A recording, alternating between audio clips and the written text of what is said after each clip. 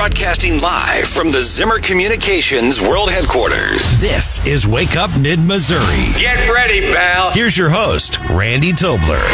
7:08. It is Wake Up Mid-Missouri, a frigid and soon-to-be plummeting temperature-wise weather forecast that we're looking at. We're going to keep you up to date on that. I am Randy Tobler, along with Stephanie Bell. Just Good back. morning. How you doing? Great.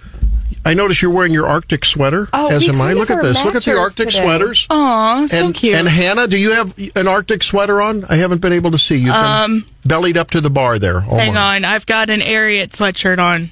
Okay. And John, Arctic sweater or not? No? Wearing my Zimmer Communications logoed vest. He's sucking up. He's sucking Company up. man. Yeah, company guy. That was free, Yeah. Pretty soon he'll want a gold watch when he retires, There you go. About 10 years, yeah. Okay. Okay, so Lloyd Austin, AWOL. He had surgery around Christmas. Was it readmitted around New Year's Day? Was in the hospital, in the ICU for several days until Biden, the media, his wife, I don't know. No, it seemed no one knew about it. The deputy was, cavorting down in the Caribbean somewhere? Yeah. Puerto Rico. Puerto Rico. And so now, of course, now they're going back and saying, well, we need to have protocol for this. And you'd think there would be a protocol chain of command. And it turns out it's prostate cancer. I think I blame the doctor or something. Oh, boy. Here we go. So a lawyer and a doctor walk into the studio.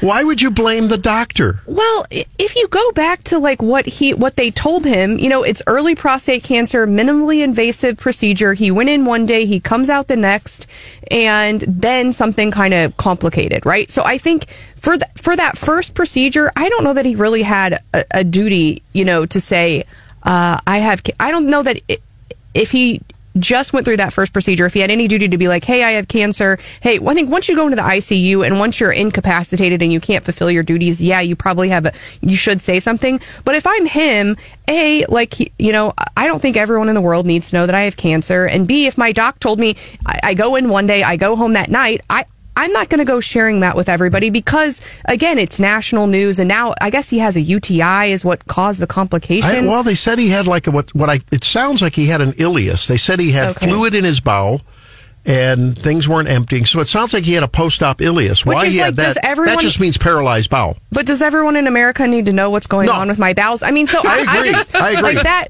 Would you like to share? I think I'm more. You were just traveling after all. I think I'm more I think I'm more sensitive to his situation than I think too. A lot of other people are. In that, I don't think having been a woman who knew I was pregnant and had to consider, when is the appropriate time to say that to my employer. I think there are a lot of women who struggle with that, working women who struggle with that conversation. Because essentially you're saying, hey, I'm going to need some time off next year. I manage a place. Okay, we're going to have enough discussion. John, John, we got two guys and two gals here. So I hope we can, be mano-y-mano here. We can be bros here. Okay. I was told once when I simply asked the HR person, it's common knowledge that Sally Joe is pregnant, but we don't know about it officially, but she holds a pivotal position, and for the good of the company, we need to try to plan, but we can't say, you can't say anything. Well, what the heck? I mean, what? I don't understand. Now, I agree. In this particular instance, I agree.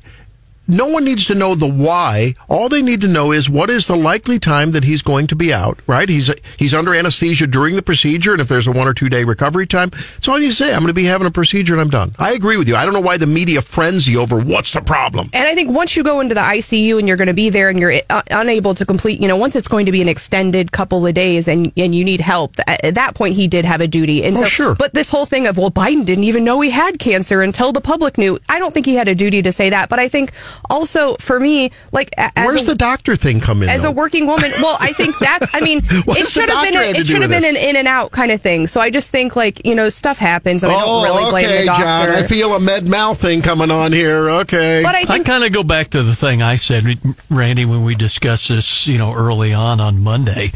That, public figures and all. Now, did the public need to immediately know the whole diagnosis and the procedures and all? No, but the fact that he was, out of hand and in the hospital and all, and you're, like you said earlier, the chain of succession and all, you kind of wonder. Yeah. Yeah, I wasn't sixth in line of succession at any point in my life, but as the employee, you are mayor pro tem of that. That's right. There you go. But I'm going to push back a little bit in that, I get it as an employer now. I think I would like time to plan, and if you're having a health crisis, I hope that you would come to me and we could work through that, and I could plan to be flexible for you. But as a young attorney in a bigger firm, I'm thinking, I know I'm pregnant in December. It's early. They make financial decisions as far as my salary and my bonus at the end of the year. So am I going to tell them on December 15th before they make that decision that next year I need 6 weeks off? From a management standpoint, that sounds manipulative. Yeah, I know. And so I would much rather be authentic. Yeah. And I actually appreciate that. The more authentic people are with me, the more their stock price goes up in my sphere, in my orbit. But at the same time, are you then in your mind, you're saying, well, she's worth this much, but actually she's only going to work, 75% of the year next year. So maybe we'll wait on that raise for another year. You're not going to like this, and it's a separate issue. Yeah. You should get paid for what you do. Well, I do because I bill by the hour. Well, whether you're you're a pregnant woman or an incapacitated man or a zebra or a giraffe, you should just get paid for what you do. We should also have some flexibility for mothers. And at the same time, at that point, I'm John. I've been in the situation at that point where I'm 6 weeks pregnant, and my family doesn't know. Not my extended family, and no one else in my life knows. Am I going to tell my employer before I tell my close friends? I want to be very clear. When I said you should get paid for what you do, I am on record, on air and in management. Hear this loud and clear, all you ladies out there. Huh? If a woman is value to the corporation, to the operation, and she needs 12 weeks off, I would gladly give it to her. I don't need to be told by the government. If, on the other hand... You would give it to her or because she earned it? Not being generous. Not because of hourly she was there more hours. But there are women who don't deserve it, just like there are men who don't deserve it. I mean, fair. You treat people for what they offer, in toto, net to the company. So there are women that can run circles around me. I'm actually working with 2 of them right now in terms of organizational skills and planning and everything else. So they deserve some time off because they're women and they can have babies and I can't, but you know what I mean? But there are women who, just because you're a woman and you can have a baby, you're not that valuable to the company. I know that sounds tough. Man. I'm sorry. That's not misogynistic. That's judge a person by the content of their character and their output rather than the color of their uterus. Well, and these things... Wow. Is that how that quote goes? No, I mean, really. Well, and if you're looking at leave policies and even the way that the government has implemented them, a lot of them are on the basis of large institutions versus smaller. And I've always been in smaller situations. And with small businesses, someone has to show up to work. Right. And that makes it tough. So I'm into accommodating women. And most of the women I've worked with in my life deserve that time off because they work hard. They work efficiently. They do a great job. They can multitask. John, aren't I right on this? Women are just good at that. They can do that kind of stuff, Well, I think about FMLA, the Family Medical and Leave Act, that was kind of generated by people having issues with not only giving birth to a child, but people with serious health conditions and all that. And that kind of prompted some of these laws going on the books. So, but if you get prostate cancer and you have a complication and you need 12 weeks off, you're a valuable member of the team. So take time off. If, on the other hand, you're a louse and you never contribute and you're a jerk, well, okay, I should be able to get rid of you anyway. I mean, I don't understand the labor laws. We can go on and on and on about this. I mean, I agree. And then you look at folks in Europe and Australia where they take 6 weeks off every year, and that's their holiday. Their maternity leave is sometimes 6 months long. And may I remind you, who has to defend their sorry, lazy butts? The United States of America, because we're hardworking people. But can you, is that why our country is so successful? Because we require people to go to work. And, I'm a private employer trying to compete with, for example, the state. Have you looked at the state's leave policy? As a private employer, it's almost impossible to compete with. It's like 9 days a year. No, it's more, it's like with sick and vacations, it's like a month a year. Basically, they get a month off. Are you talking about state employees? Yeah. Yeah, they are constantly accruing both PTO and sick time or personal time. So I think it's a month off a year. It adds up pretty quickly.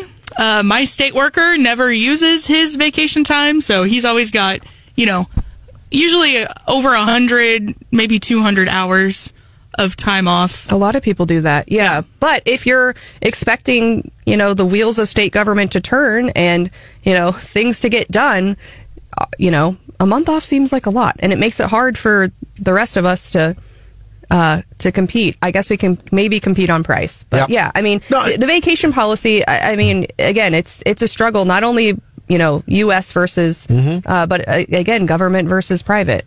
So, look, again, my stance on employment in America, this is not a gender thing anymore. Because after all, there's no gender distinctions anymore, right? We're all equal. Everyone's equal. Is that Lloyd Austin shouldn't have gotten any time off because he's not a woman? No, I'm just saying, whether you're... look, I believe in education.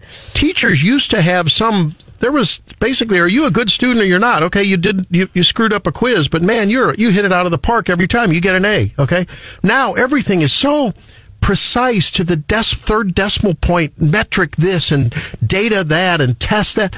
People know who a curious, good learner is. Ask any teacher. You know who the good learners are. They may not be good test takers. They're good learners. Similarly, you know who the good workers are, whether they're pregnant, whether they're Lloyd Austin, whether they're not. Now, Lloyd Austin had a duty to let someone know he was going to be out for a little bit. That was what was anticipated. Yes. And when the course changed, he had a duty to let them know what it was. Mm-hmm. Whether it was prostate cancer or gallbladder surgery or, coronary bypass, it doesn't matter. I just, But yeah, I have duties to my clients. Yes. You have, duties to your patients. And if I am going to be, my clients pay a rate that is basically 24/7 access. And if I have a situation where I am going to be completely unreachable, not just, hey, I can't talk for this hour, but I'm in an airplane for 8 hours and on a work day, I tip and, I know they're having an issue, I give them a heads up. And I think and I'm not, as important as Lloyd Austin, but he had a duty. Don't diminish yourself. He had a duty to let folks know that he was going to be unreachable or unavailable. Agree. And that was the mistake. So let's see. Steve says, time to get off the cul-de-sac. I don't know if he's talking about the road conditions or the conversation, but employment matters. I think employment law in this country has gone crazy. It's gone absolutely south. It protects the mediocre.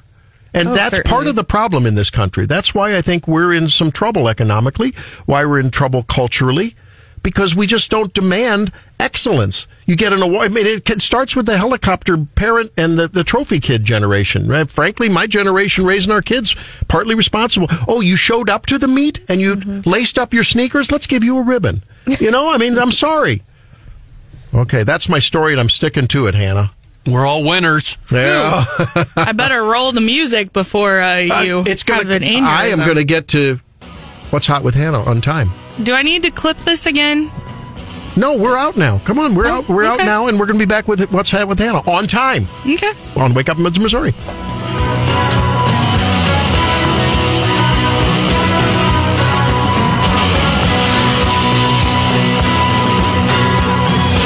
This is Wake Up Mid-Missouri. This is Wake Up Mid-Missouri featuring your mom.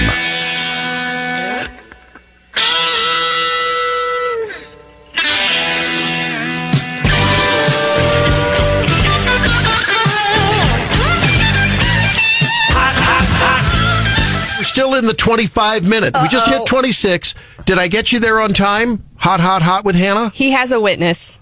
I may or may not have let the music play longer. Oh, John Marsh, I'm being manipulated here now. Look at this. She's trying to make me look bad after I got in at 7:27 yesterday. That's right. You better not ask for any time off. I know. I'm going to identify as pregnant. I want 12 weeks. No, Stephanie, yesterday, he told me earlier in the show, in the 6 o'clock hour, that he would be on time for What's Hot with Hannah. And then we went into What's Hot with Hannah at 7:28 almost. And so I it was opened 7:27 minute. Blame the congressman. He kind of pushed us. Yeah, we were with the congressman, but that, So I opened up What's Hot with Hannah with the clip of him saying, I will get to What's Hot with Hannah at 7:25. I've already busted my New Year's resolution, Oh, man. So what's going on, Hannah? Well, we're going to Colorado. Let's go to the mountains. And they, I guess, had a New Year's, I wouldn't call it a resolution, but Stephanie, are we interrupting something? Yes. Stephanie's snapping selfies if you want to go check it out on the Wake Up Mid-Missouri Facebook page. But in Colorado, before January 1st of 2024, crawfish, like a crawfish boil, like we might see down south, was illegal.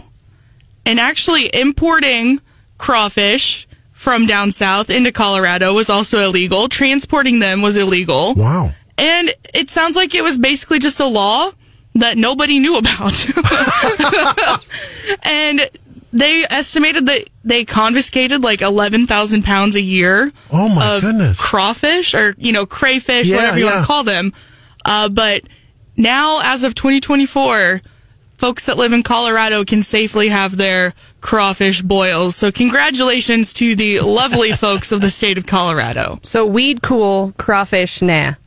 Right? Like I guess so. Like a weird rule. I guess so. A lot of states do that to prevent the import of invasive species, So, like, I know in Missouri, I don't know whether it's a law or regulation. John, do you know, aren't there regulations against, like, bringing in boats that have been in other waters or something? I don't know. There's certain regulations. Oh, gosh. You ever cross the border into the People's Republic of California before? Oh, yeah. It's like, you can't have peaches in your lunchbox or anything. Yeah. Don't even bring a bag of M&Ms that came from Missouri. Or Missouri. Well, and oftentimes there's like seasons for a lot of animals, right? Depending on a lot of different things. So I know, like, I remember, speaking of crawfish, like floating, and people were like, oh, they're frogging and that's illegal. And I was like, what? There's a frog season in Missouri? And sure enough, there is. Sure is. My little brother, when he was probably 6 or so, him and some of the neighborhood boys over the summer took their BB guns out to the lagoon and shot several frogs with the BB gun. And my brother came up to the house with his bucket of lagoon frogs, wanting my mom to make them for dinner. They're good, though. I mean, nothing out like of the lagoon, though? Frog leg's a frog leg. It's all protein. Yeah, that gets digested. Tastes like chicken in the end anyway. Well, there's What's Hot with Hannah. Coming up, we talk with a former federal prosecutor about the Trump situation in court. Miss some of the show? Check out our podcast at 939theeagle.com.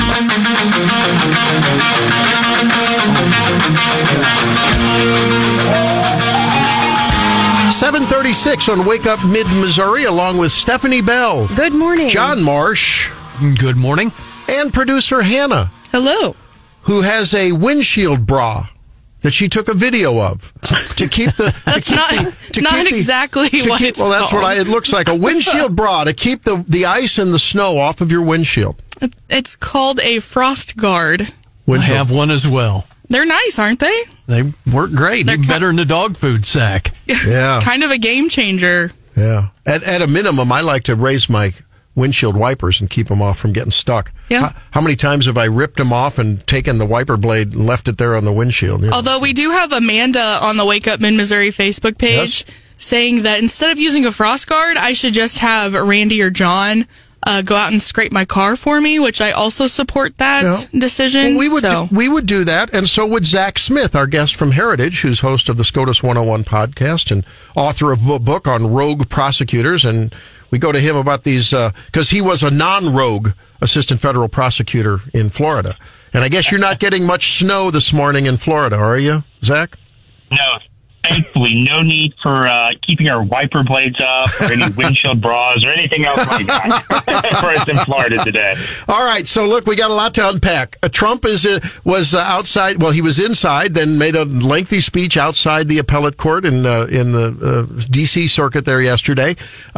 Your thoughts about his statements afterwards and what happened during the arguments? Well, look, this is a very unfriendly court to Donald Trump in general. The 3-judge panel that heard his case on whether or not he enjoys presidential immunity from prosecution is composed of one Republican nominee, a judge appointed by George H.W. Bush, and then 2 Biden appointees. And it was a really interesting back and forth during the oral argument, Randy. Essentially Donald Trump is claiming that the actions he's being prosecuted for in the wake of the 2020 election were actions he took in the outer limits of his official capacity as president, and as such, he enjoys immunity. And so there were some very interesting questions back and forth with the judges. President Trump's lawyers, John Sauer, in fact, a former Missouri Solicitor General, argued on behalf of President Trump, actually made the point, and Donald Trump made the same point in his speech afterwards, that if a president can be prosecuted for his official actions while in office, it would essentially make it very difficult, if not impossible, for a president to do his job. There were also some interesting questions about what the proper remedy, what that should be when a president does violate the law. And again, President Trump's lawyers, John Sauer, made the point that the Constitution provides a remedy if a president breaks the law. It's impeachment, trial and conviction by the Senate, and then a criminal proceeding can be implemented against that president, but not before that process is followed. Now, much like the court, Twitter is not really a safe space for conservatives. I think especially legal Twitter, it's just dominated by liberals. And so I saw a lot about John Sauer's argument. And in particular, Twitter seemed to hone in on his question about SEAL Team 6. What if the president orders SEAL Team 6 to kill a political rival? And he said basically, well, you got to go to Congress. And so do you think there was a better answer to that question? I mean, I have seen conservatives kind of disagreeing on his response to that question. And do you think that question really decides this argument? Well, look, it's always a tough call when you're an advocate about the best way to handle the difficult hypotheticals. That hypothetical was obviously put to him by a Biden-appointed judge who I think was looking for that kind of outraged reaction that was received on Twitter. But look, John's an excellent advocate. I think he did what he had to in that situation. He acknowledged with a candid answer about what the outcome legally should be in that situation. But I think, Stephanie, the larger point that was lost in that exchange was the fact that he wasn't saying there is no remedy if a president breaks the law. It's simply that the Constitution provides the remedy of impeachment and removal from office when a president breaks the law. And then a criminal prosecution can be implemented, not before that. Is that considered fair play when a judge, I think it was Judge Pan, I understand taking things to their logical conclusion when you're trying to make a case against someone else's case. Oh, does that mean that you could? But I mean, to insinuate that a president would be somehow immune from any kind of remedy and that a president would order the assassination of someone, of an opponent. I mean, that's an illogical conclusion. But is that standard in the courts? Well, it certainly shouldn't be, but I think, many of these judges were skilled advocates themselves. Certainly all of the judges were aware that the oral argument was being audio recorded and that the audio would be released in short order. And so I think this is the type of reaction that was being hoped for. And, this isn't unusual. I think you see it in the U.S. Supreme Court, too. Justice Elena Kagan, Justice Sonia Sotomayor are both very good at trying to, use these gotcha questions in some sense to pin down opponents of their positions. So it's not unexpected. It's just sometimes difficult. I know this will be shocking to everyone, difficult to convey that nuance on Twitter or other social media. Now, give us your expectation on timing. My understanding is we might see something pretty quickly, but then maybe this could get appealed to the full panel, and then maybe there would be even appeals following that. And of course, this the other cases stayed kind of hinging on this case. So, how do you expect this to play out? Well, the D.C. Circuit has pledged to move very quickly in this matter. Keep in mind, Jack Smith tried to skip the D.C. Circuit. He went straight to the U.S. Supreme Court, asking the justices to take up this issue directly in an effort to expedite the trial, try to get Donald Trump to trial before Super Tuesday. And he would still, I suspect, like to get Donald Trump to trial, if possible, before the upcoming election in November, if Donald Trump ends up being the nominee. Now, of course, Donald Trump would like this panel to take its time to consider the full issue. I suspect Jack Smith will, if he loses on any issue, will try to go straight back to the Supreme Court. If Donald Trump loses, he may ask the full D.C. Circuit to hear the case, or he may go straight to the Supreme Court as well. Regardless, though, I do think at this point it will be very difficult. If either the D.C. Circuit or the justices rule against Donald Trump on this immunity issue, it would be very difficult at this point, I think, for Jack Smith to bring him to trial. Certainly before Super Tuesday, and likely even before the upcoming elections. That's Zack Smith, the podcast host at SCOTUS 101, Heritage SCOTUS expert, and author of Rogue Prosecutors, How Radical Soros Lawyers Are Destroying America's Communities, with us this morning on Wake Up Mid-Missouri.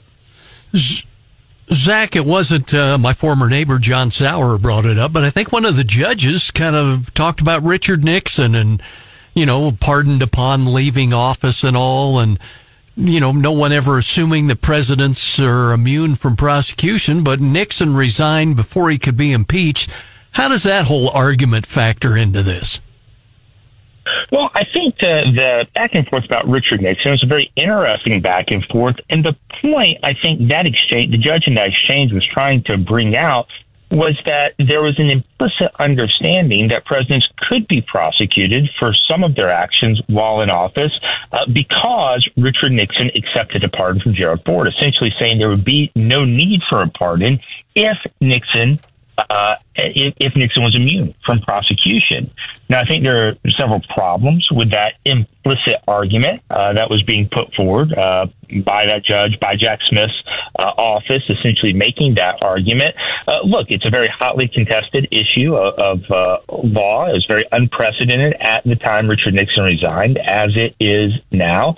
Also, there can be a distinction drawn between official acts that a president takes and actions taken in his private capacity. And so I don't think it was unusual that Richard Nixon would accept a pardon from Gerald Ford. But certainly the argument being put forward by Jack Smith is that if Richard Nixon were immune from prosecution, presidents were immune, there had been no need to pardon him. And the fact that Nixon accepted that pardon implies that everyone understood at the time that presidents could, in fact, be prosecuted for their official actions. For our audience that is questioning if you're any relation to Jack Smith, we want to make it perfectly clear you're not, right? No relation. I appreciate that, Randy. Yeah. No relation. I wanted to make sure that we got that out there because I know they've heard you on my show in the afternoons, but want to make sure that everything's cool there. Hey, we need to go to the Fannie has her Fannie in trouble down in Fulton County. I mean, Fannie Willis is in trouble. She was cavorting on exotic vacations with a private attorney that she hired for over $600,000 in the Trump prosecution down there. And I mean, and then of course, one of the people that she's indicted files this public, a filing that says, hey, this is not kosher. What are your thoughts on this? Could she be in some criminal hot water? Well, I think we need more details. I mean, look, at a minimum, I think we can all say this doesn't look good for Fannie Willis if these allegations are in fact proven to be true. Essentially, she's alleged to be in a romantic relationship with this lawyer that, as you mentioned, she's paid over $600,000 to. In exchange, it said she's received numerous benefits, that they took lavish vacations together, that he essentially was funneling money indirectly back to her through gifts and other expenses. And so if those allegations are proven to be true, those are very troubling. And I suspect Fannie Willis would have trouble not only with the court, not only with the Georgia State Bar, but there is an argument to be made that type of conduct could potentially be honest services fraud. Potentially, if the broad theory of honest services fraud that Jack Smith has previously embraced is used by prosecutors, it's certainly, this is not a good situation that Fannie Willis has placed herself in. Well, and I think with lawyers, people sometimes, it's a high level and people kind of get confused, but I'm thinking, I'm on my local board of aldermen and, and again, there's a romantic relationship. So it's not her husband, but like imagine, I'm on the board of aldermen in Ashland and I hire my husband to do lawn services care, give him the contract, pay way over market rate. I mean, that's one of the allegations is that they paid him this enormous sum of money that's many times over some of these lawyers' salaries. And then, meanwhile, my husband and I are, in Turks and Caicos or something all the time on the city's dime. I mean, that would clearly, and so I think when we, think about it in other terms, you're thinking this is just, it's wrong. Well, I had a question about his credentials too. I mean, is he a prosecutor? I thought he's a private attorney. Not that he maybe couldn't do it, but in this high profile case, wouldn't you want someone with some credentials in that realm? Well, it's a weird situation, Randy, and I suspect what happened is Fannie Willis quickly recognized that her office was going to be overwhelmed by the extensive scope of the charges that she brought. We've talked about it before on your afternoon program. You know, the RICO indictment that she brought is shockingly broad, and in a typical gang RICO, those can take months or even years to try. And yet the allegations in this RICO case that Fannie Willis has brought are much broader. There are more defendants.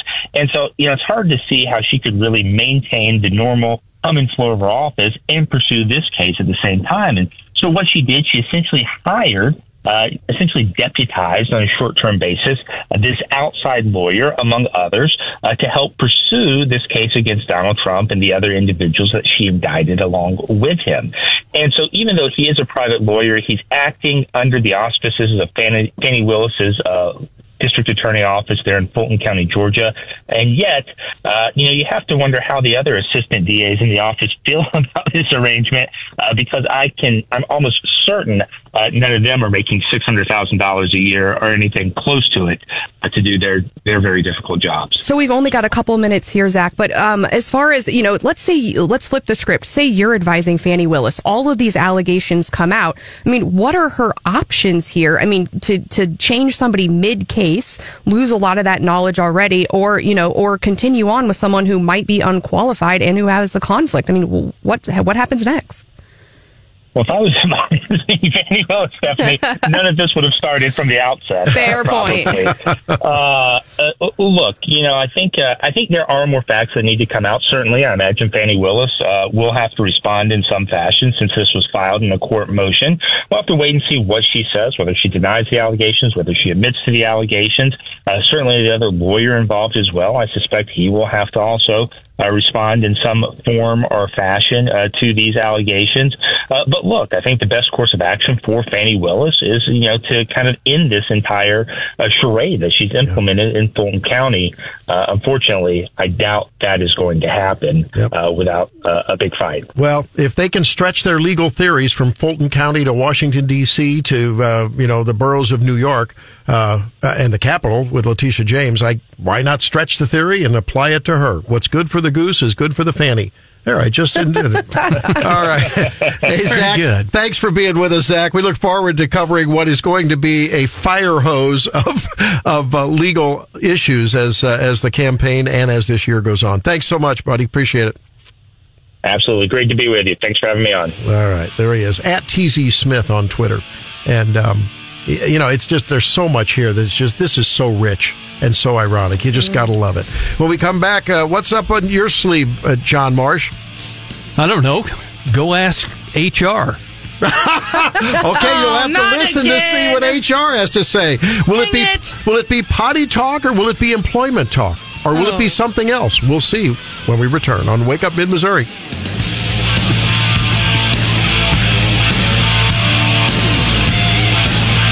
This is Wake Up Mid-Missouri. Listen to Wake Up Mid-Missouri from anywhere in the world by downloading our app for free.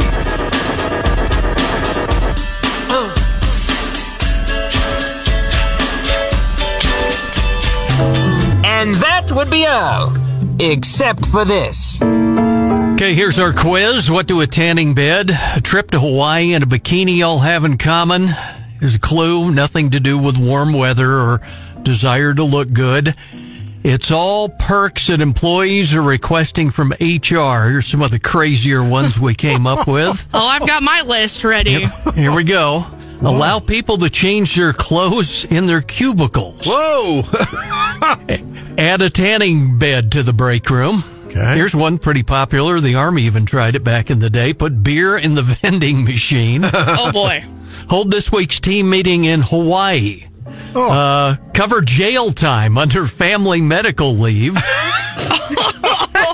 Create a smoking area for marijuana users. Oh.